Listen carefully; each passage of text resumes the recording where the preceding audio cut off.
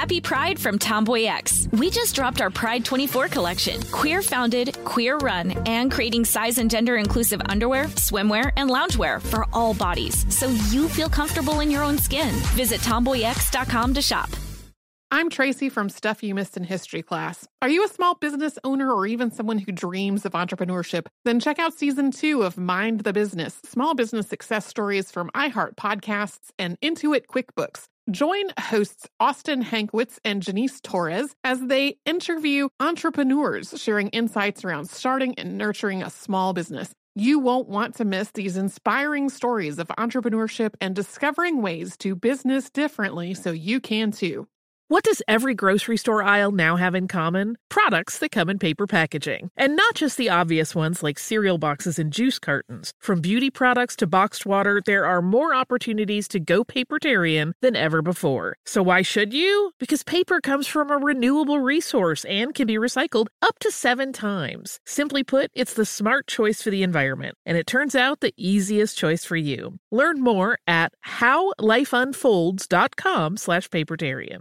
Planning your next trip? Choice Hotels' family of 22 brands has over 7,400 locations and the perfect hotel for any traveler you want to be. Like a Cambria Hotel, serving up locally inspired craft cocktails for all my folks who maybe want to meet up and talk about Mad Royals. Check into a Radisson Hotel with flexible workspaces for you strivers who listen during business travel. Or a Comfort Hotel with free hot breakfast, family-friendly pools, and big spacious rooms for the parents who listen with their kids and need a little retreat. What are you waiting for? Join Choice Privileges and start earning points toward your next stay. Find a stay for any you when you book direct at choicehotels.com, where travels come true.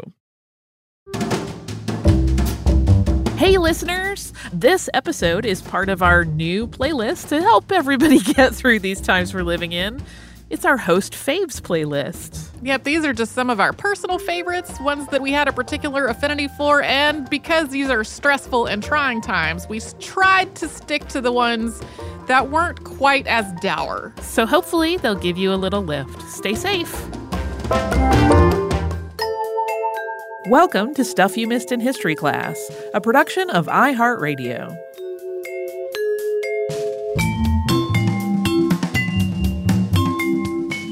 Hello and welcome to the podcast. I'm Tracy V. Wilson. And I'm Holly Fry. So, summer's coming, at least in theory. Sure.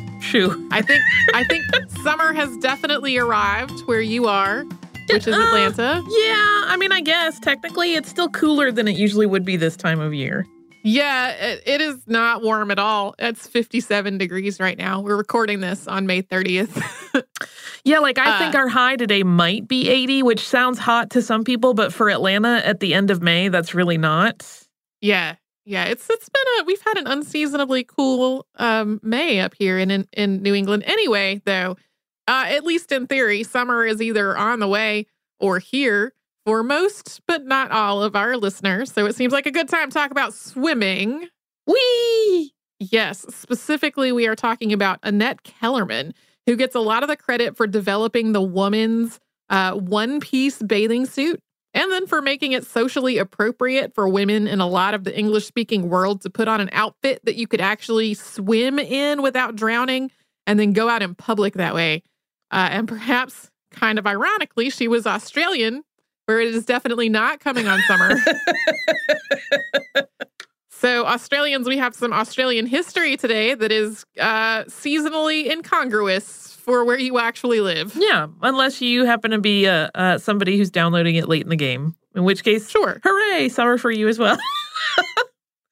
Annette Kellerman was born in the suburbs of Sydney, Australia. She was coy about her birth date, and it's variously cited as July 5th or 6th of 1886, 1887, or 1888. The 6th is the most frequently cited date.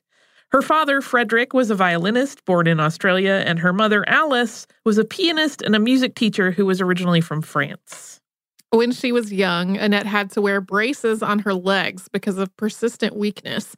And not only were these braces painful to wear, but she also found them embarrassing.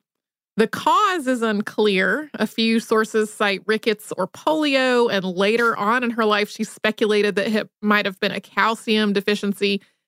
According to her own account, actual doctors at the time said that it was because she had been allowed to learn to walk too early. or that she had chalk in her bones. Neither of those are real things. Would have caused her to need leg braces. So totally unclear, but the braces were a real part of her life. That's what you get when you go to cartoon doctors. Like chalk in your bones sounds like such a cartoon diagnosis. And chalk bones is a nickname for like one congenital bone condition, but it has nothing to do with what she was experiencing. It's a totally different set of symptoms. So very weird. Yeah. Whatever the cause of her disability, eventually her father visited a doctor who recommended swimming lessons. And at first, Annette was really terrified of this plan, possibly because it meant exposing her legs to people, which she did not want to do because they were visibly undeveloped. And she begged not to have to go, but her parents and the doctor were all certain that swimming would really help. So she and her brothers were taken to Frederick Cavill's baths so they could learn to swim. And the Cavills were actually a whole family of swimmers. They're in the International Swimming Hall of Fame for their combined contributions to the sport.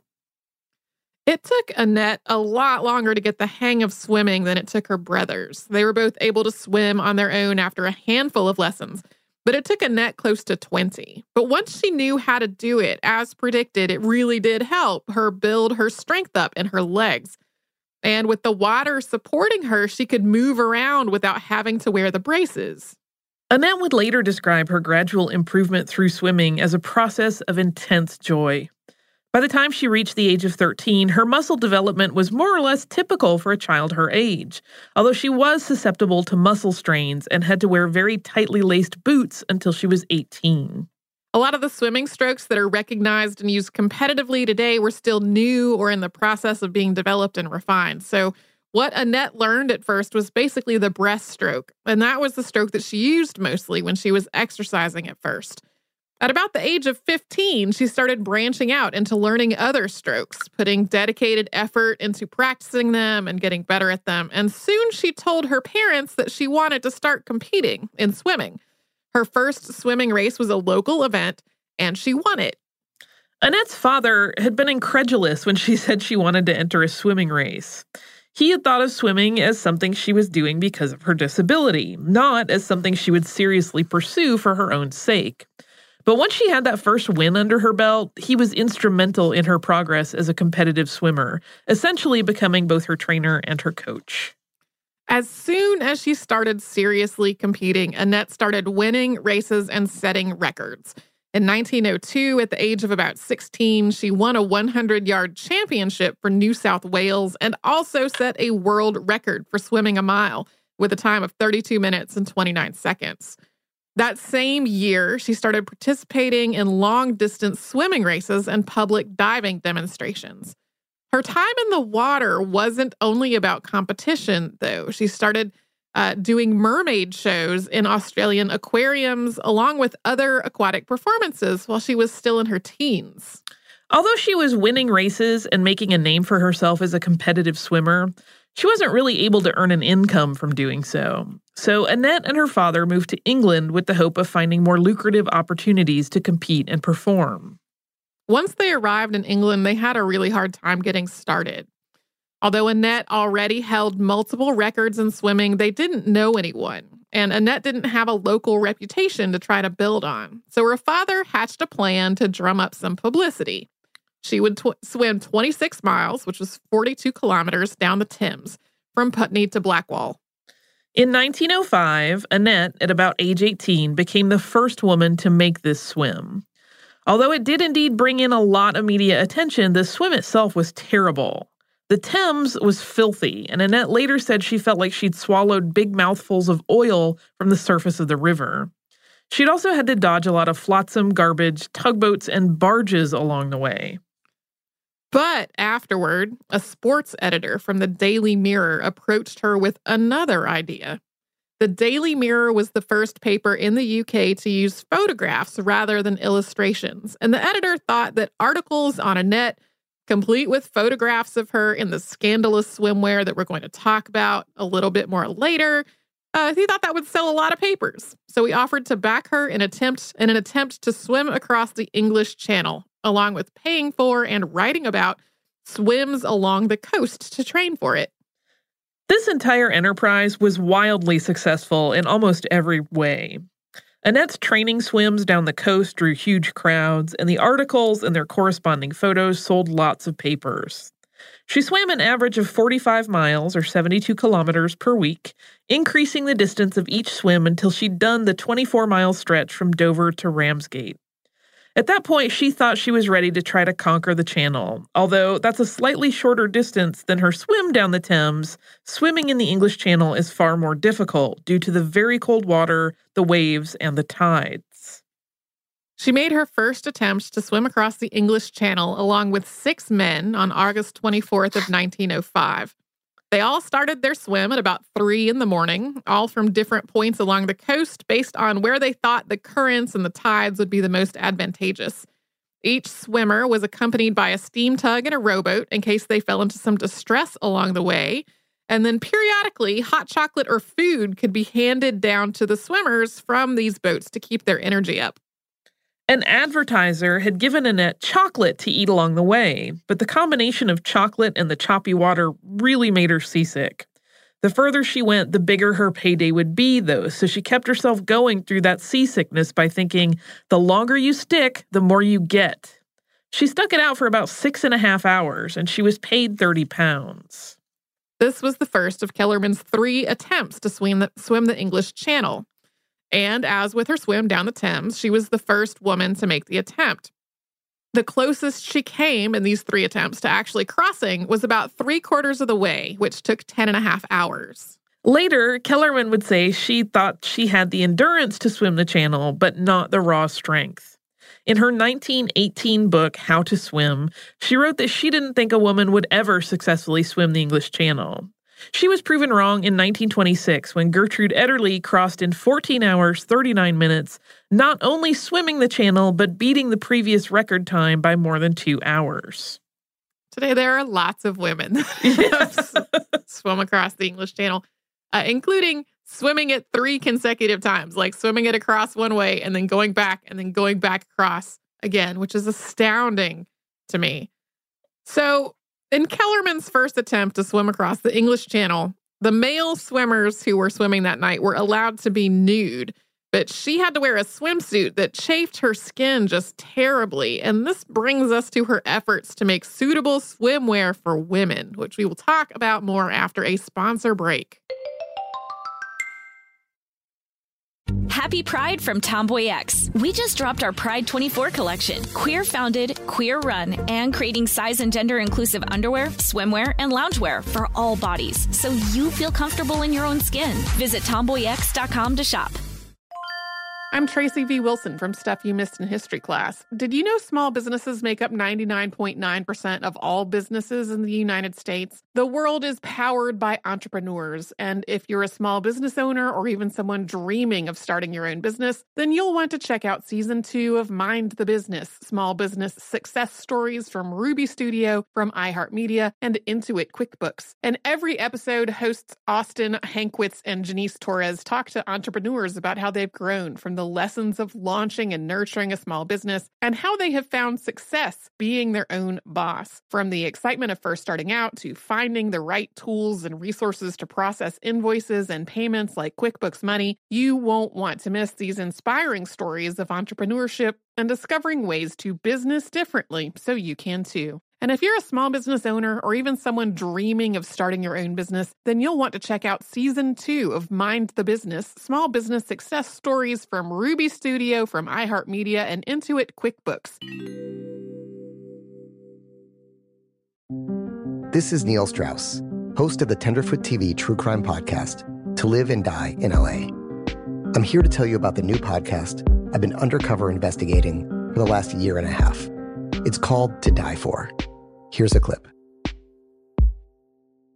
All these girls were sent out into the world and they were told, try to meet important men, try to attach yourself to important men. The voice you're hearing is a Russian model agent telling me about spies sent out to seduce men with political power. The war in Ukraine is also being fought by all these girls that are all over important cities. For the first time, a military-trained seduction spy reveals how the Russian government turned sex and love into a deadly weapon. If you want to kill your target, It's easy.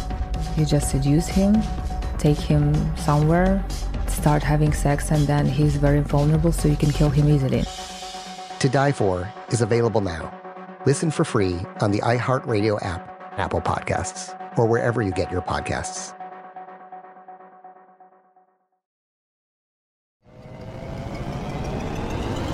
Hello, acclaimed comics writer and notorious Scott Summers hater, Rosie Knight. Well, hello, Emmy-winning podcaster and totally unbiased Targaryen royal supporter, Jason Concepcion. Rosie, somehow the X-Ray Vision podcast has returned. It feels so good. It does. And like always, we'll be here every week covering the wide world of TV, movies, comics, and geek culture. That's right. We'll be talking about Batman, heroes of that stature, and of course, we'll be inviting our friends in the industry to come geek out with us and share stories. We'll hear from TV writers, from actors, comics creators, pop culture critics, and more. Nothing is off the table because geek culture is pop culture, and we can't wait to share our love of it all with you every single week. Listen to X-Ray Vision on the iHeartRadio app, Apple Podcasts, or wherever you get your podcasts.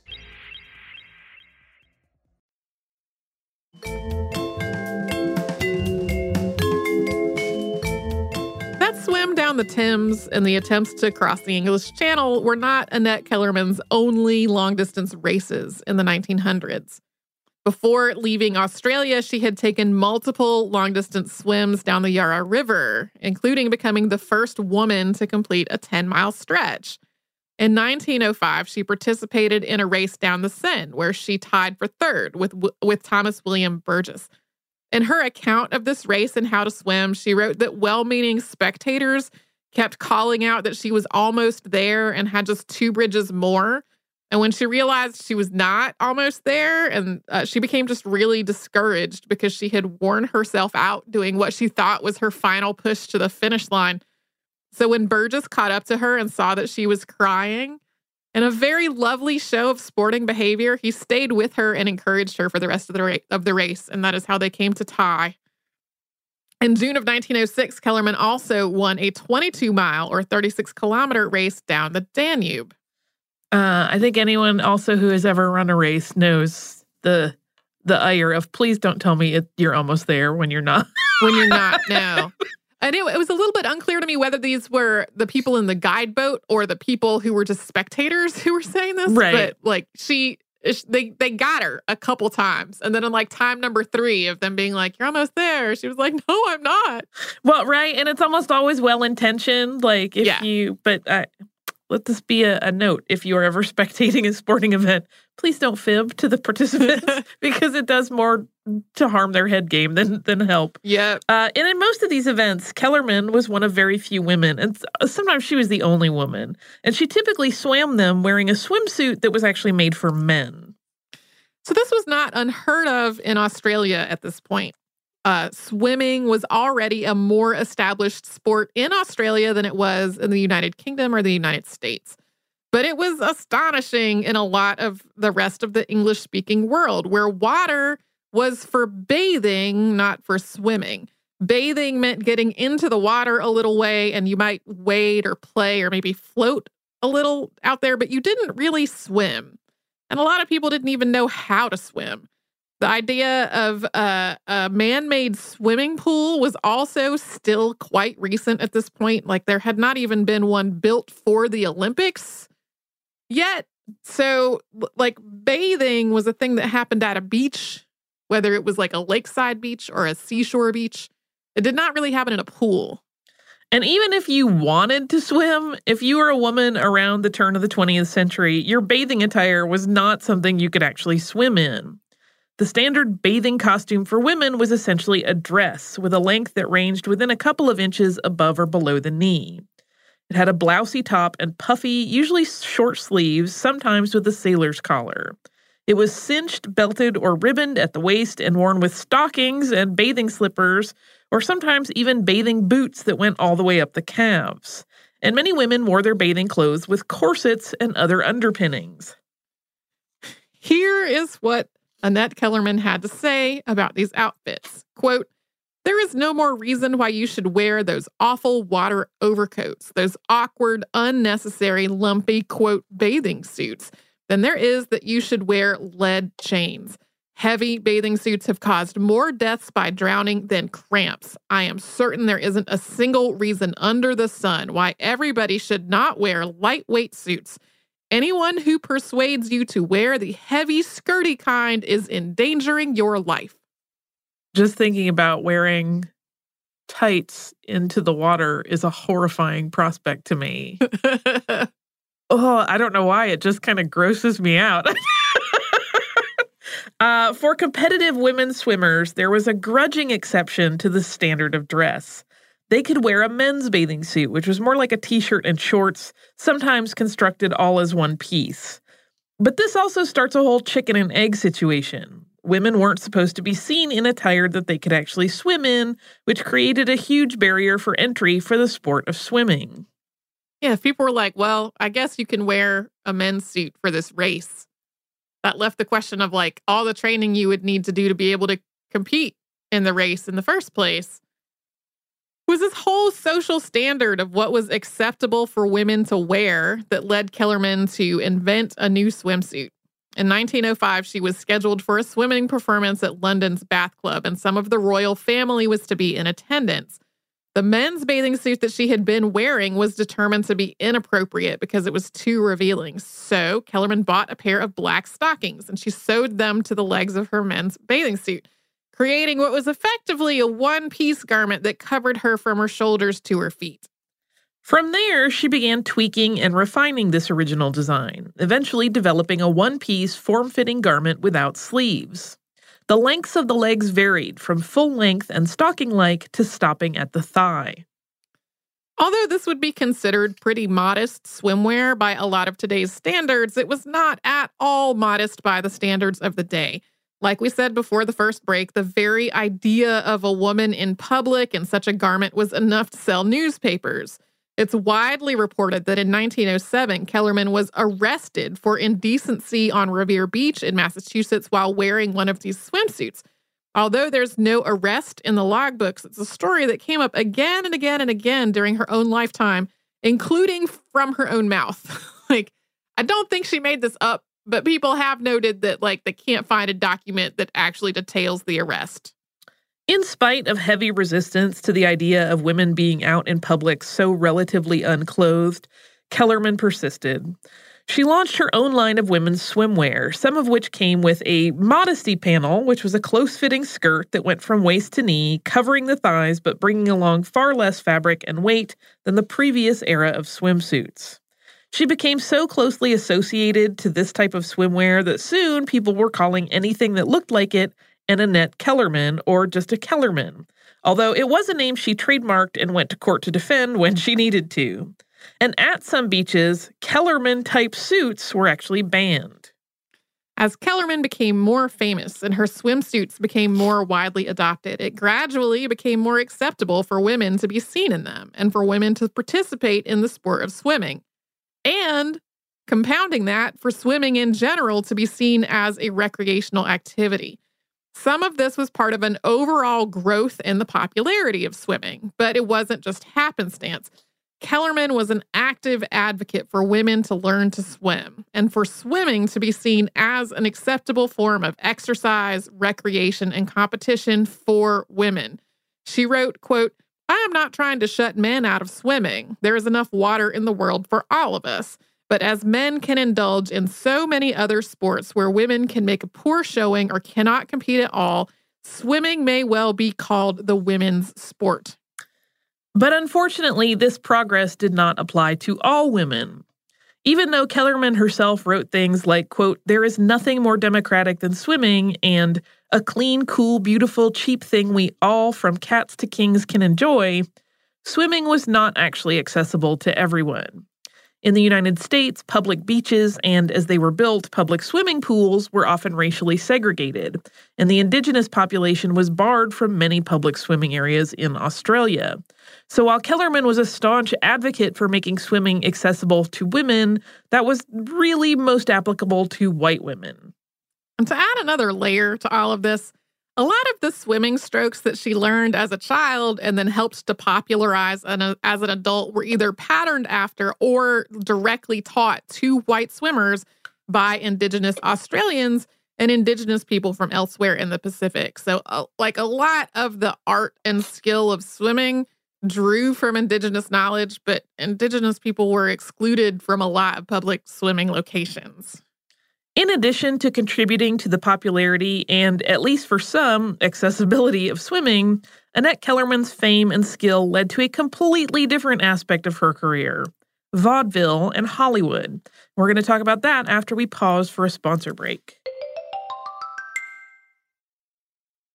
Happy Pride from Tomboy X. We just dropped our Pride 24 collection. Queer founded, queer run, and creating size and gender inclusive underwear, swimwear, and loungewear for all bodies, so you feel comfortable in your own skin. Visit tomboyx.com to shop.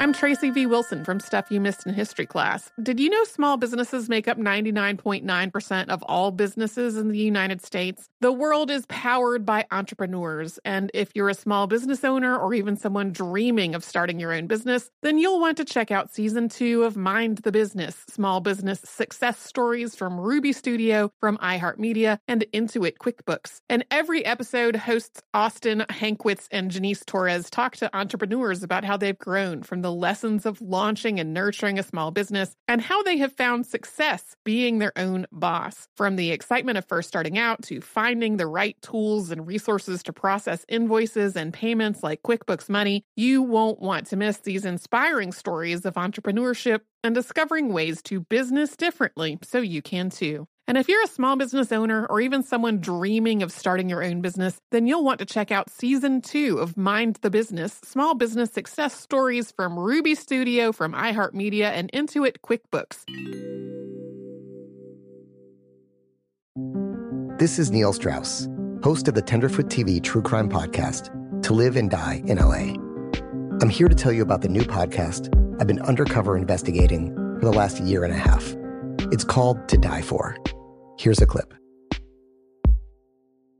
All these girls were sent out into the world and they were told, try to meet important men, try to attach yourself to important men. The voice you're hearing is a Russian model agent telling me about spies sent out to seduce men with political power.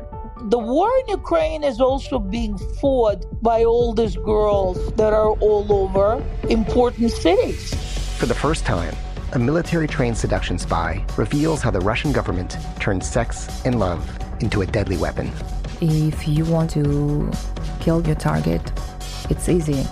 You just seduce him, take him somewhere, start having sex, and then he's very vulnerable, so you can kill him easily. To Die For is available now. Listen for free on the iHeartRadio app, Apple Podcasts, or wherever you get your podcasts.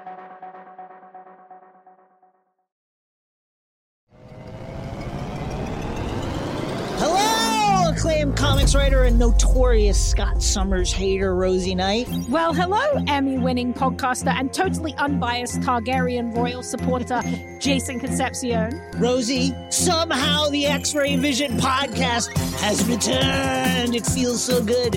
It does. And like always, we'll be here every week covering the wide world of TV, movies, comics, and geek culture. That's right. We'll be talking about Batman, heroes of that stature, and of course, we'll be inviting our friends in the industry to come geek out with us and share stories.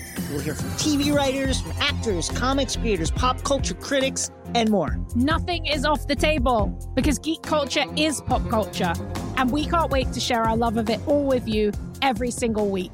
Listen to X-Ray Vision on the iHeartRadio app, Apple Podcasts, or wherever you get your podcasts.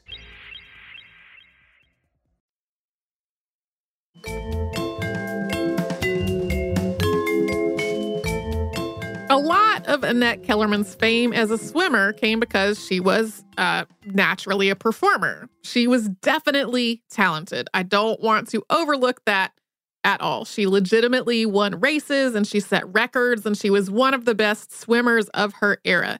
But a lot of the attention that she got for those successes was due to showmanship and an openness with her body that was not really typical for the time. A woman swimmer was already relatively novel in a lot of places, And a woman swimmer who flaunted social expectations to proudly wear a scandalous swimsuit was a real attention getter. This attention actually led her to a career in vaudeville.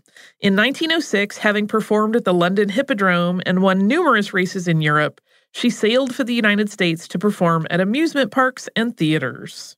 Her vaudeville act involved a combination of swimming, high diving, water stunts, and mermaid shows, for which she often designed all of her own costumes.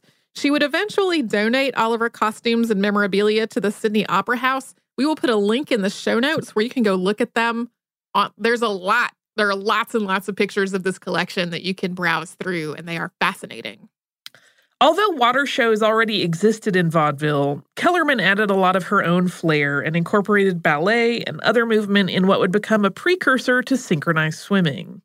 Her biggest production at the New York Hippodrome included a corps of 200 mermaids all swimming in tandem. She also tried her hand at other types of performance, including male impersonation and high wire walking. By 1914, Kellerman had become one of the highest paid performers in vaudeville.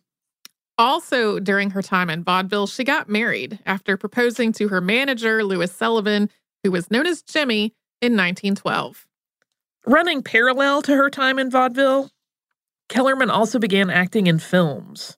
Her first films were a series of silent shorts made while she was trying to work out a contract dispute between two different theater managers. Later on, when other people started to copy her water act and her pay in vaudeville consequently plummeted, she turned to film almost entirely. Kellerman's film roles involved lots of water and swimming, and sometimes they also played off the fact that the South Pacific was pretty exotic to American audiences, which meant that Kellerman herself was often seen as exotic as well. Her first full-length movie was Neptune's Daughter, which came out in 1914. She played a mermaid wearing sheer bodysuits that matched her skin tone. In 1916, she starred in a film called The Daughter of the Gods, which was a fantasy drama. She played Anisha, who was the daughter in question. In this film, she had a scene in which she was completely nude, although part of her body was covered by her hair. It was one of the first fully nude appearances by a major star in a non-pornographic movie. Her final film, Venus of the South Seas, came out in 1924. There are definitely people who call the Daughter of the Gods role like the first nude appearance by a woman in film, and that seems it needs a little more caveats than that. Kellerman mostly retired from performing in the 1930s. She and her husband moved to California, where she opened a health food store. She was apparently a vegetarian her whole life. By this point, she'd published books on swimming and on fitness, and one called Physical Beauty and How to Keep It. This one, to a modern reader, is maybe a little weird. It simultaneously acknowledges the double standards that women face regarding our bodies and appearances, but at the same time, it is a how-to manual for how to have an ideal body, and it clearly spells out that the point in doing so is to keep from losing your figure and consequently your husband as you age. So in some ways, she was way ahead of her time, and in some ways, she was squarely a product of it. The system is really bad, but here's how to buy in. Yeah.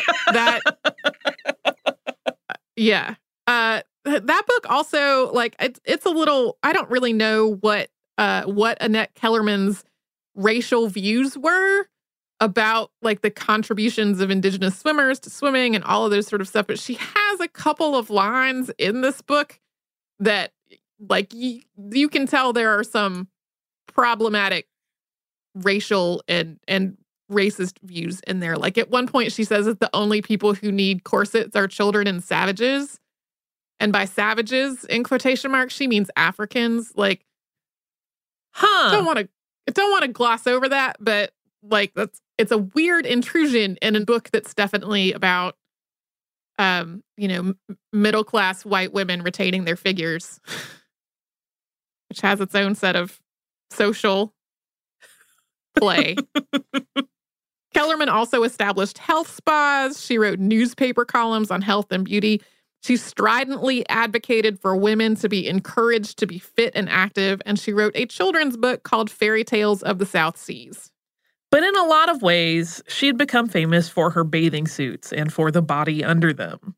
In 1909, Dr. Dudley Sargent of Harvard had taken the measurements of about 1,000 women and compared them to the measurements of the Venus de Milo. Kellerman's were closest, and he dubbed her the perfect woman, which, along with that Revere beach arrest, became part of her ongoing marketing. In the Harvard collections, like the Harvard special collections, are still boxes and boxes of these women's measurement cards that were part of this study.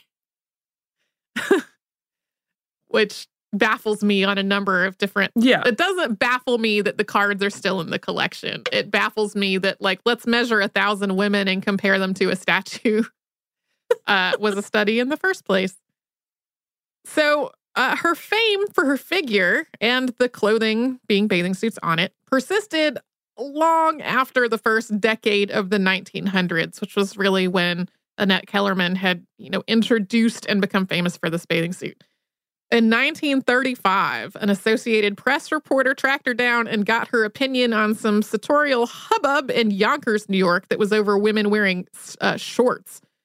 She recalled that it had only been a couple of decades since that time she was arrested, and then said, quote, "But I've always preached the importance of caring for the female figure, so the girls will have to look to their shapes and not to the courts when they appear in suits. But remember, please, I am not a nudist."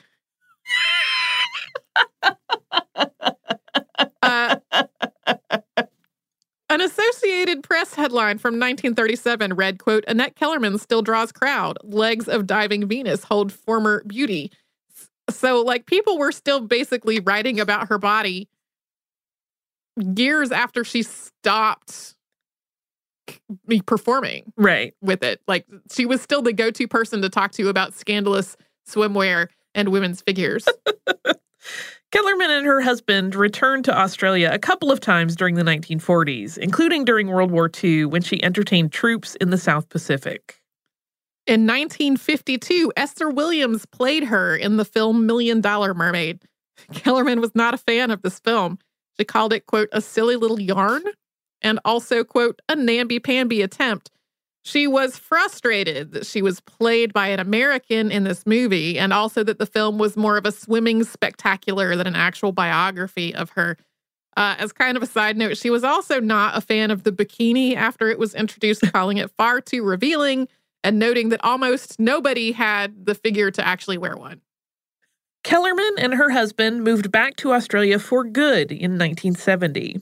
She was inducted into the International Swimming Hall of Fame in 1974, and she died on November 6, 1975, at the age of roughly 87. Most sources say 87 or 88. It's a little... Her late 80s. Her late 80s. Who wants to end with a poem? I do. I'm really excited we've gotten to end some episodes with poems lately. This poem ran in the Boston Post on November 7th of 1908. "No more the Gibson bathing girl shall grace the Newport summer whirl. Annette declares her garments wrong, at both ends too extremely long. The Gibson girl may be a peach as she perambulates the beach, but now if in the swim she'd be, she must with sweet Annette agree. Her heavy skirt she must replace with filmy raiment for the race. Think you she will consent to dress in such approach to nothingness?" So that's Annette Kellerman. Sometimes you will see her name spelled with 2 N's instead of 1 N, which was apparently a nod to her German heritage that she used when she published her books. But most sources as biographies have it just with 1 N.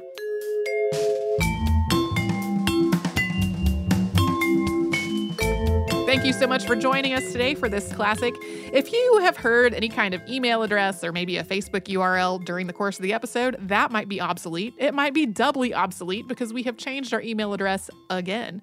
You can now reach us at historypodcast@iheartradio.com, and we're all over social media at Missed in History. And you can subscribe to our show on Apple Podcasts, Google Podcasts, the iHeartRadio app, and wherever else you listen to podcasts.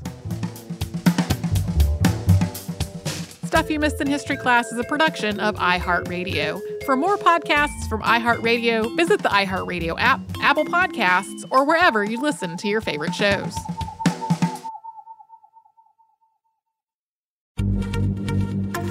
Happy Pride from Tomboy X, celebrating pride and the queer community all year. Queer founded, queer run, and the makers of the original boxer briefs for women, creating sustainable size and gender inclusive underwear, swimwear, and loungewear for all bodies so you feel comfortable in your own skin.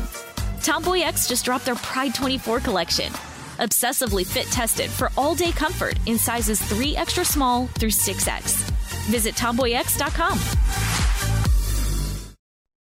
Hi there, I'm Bob Pittman, Chairman and CEO of iHeartMedia. I'm excited to announce a new season of my podcast, Math and Magic, Stories from the Frontiers of Marketing. Our guests this season show us big risk can yield big rewards, like Rob Riley, the creative head of one of the world's leading advertising firms. I try to create environments where anybody can say anything without any judgment. Listen to a brand new season of Math and Magic on our very own iHeartRadio app, Apple Podcast, or wherever you get your podcast. I'm Stephanie J. Block. And I'm Mary Lee Fairbanks. And we host Stages Podcast. Binge close to 100 episodes. Hear the inside stories from backstage and behind the scenes as we go beyond the resume and into the heart of creativity and what it really takes to be in the business of show business. Don't miss our chats with this season's Tony nominees. If you love theater and entertainment, you are going to love Stages Podcast. Subscribe to Stages Podcast wherever you listen to your podcasts and visit us at stagespodcast.net. Bring a little optimism into your life with The Bright Side, a new kind of daily podcast from Hello Sunshine, hosted by me, Danielle Robay. And me, Simone Boyce. Every weekday, we're bringing you conversations about culture, the latest trends, inspiration, and so much more. I am so excited about this podcast, The Bright Side. You guys are giving people a chance to shine a light on their lives, shine a light on a little advice that they want to share. Listen to The Bright Side on America's #1 podcast network, iHeart. Open your free iHeart app and search The Bright Side.